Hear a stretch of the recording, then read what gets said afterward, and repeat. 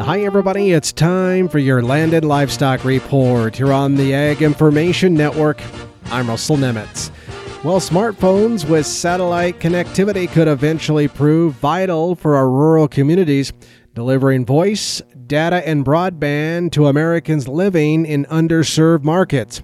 Advancements in battery density, chipset processing power, and even antenna technology have now made it possible for smartphones to connect with satellites for some basic services.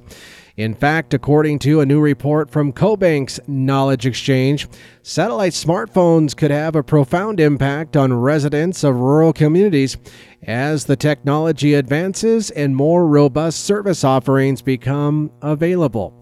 Now, satellite smartphones have gained momentum on recent announcements by Apple, T-Mobile, and SpaceX. In conjunction with Globalstar, Apple has equipped its new iPhone 14 with satellite service, giving them a 2-year lead in the marketplace.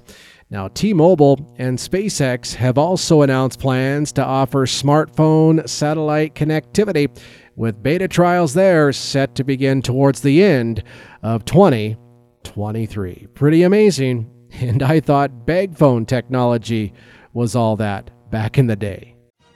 For the Ag Information Network, I'm Russell Nemitz.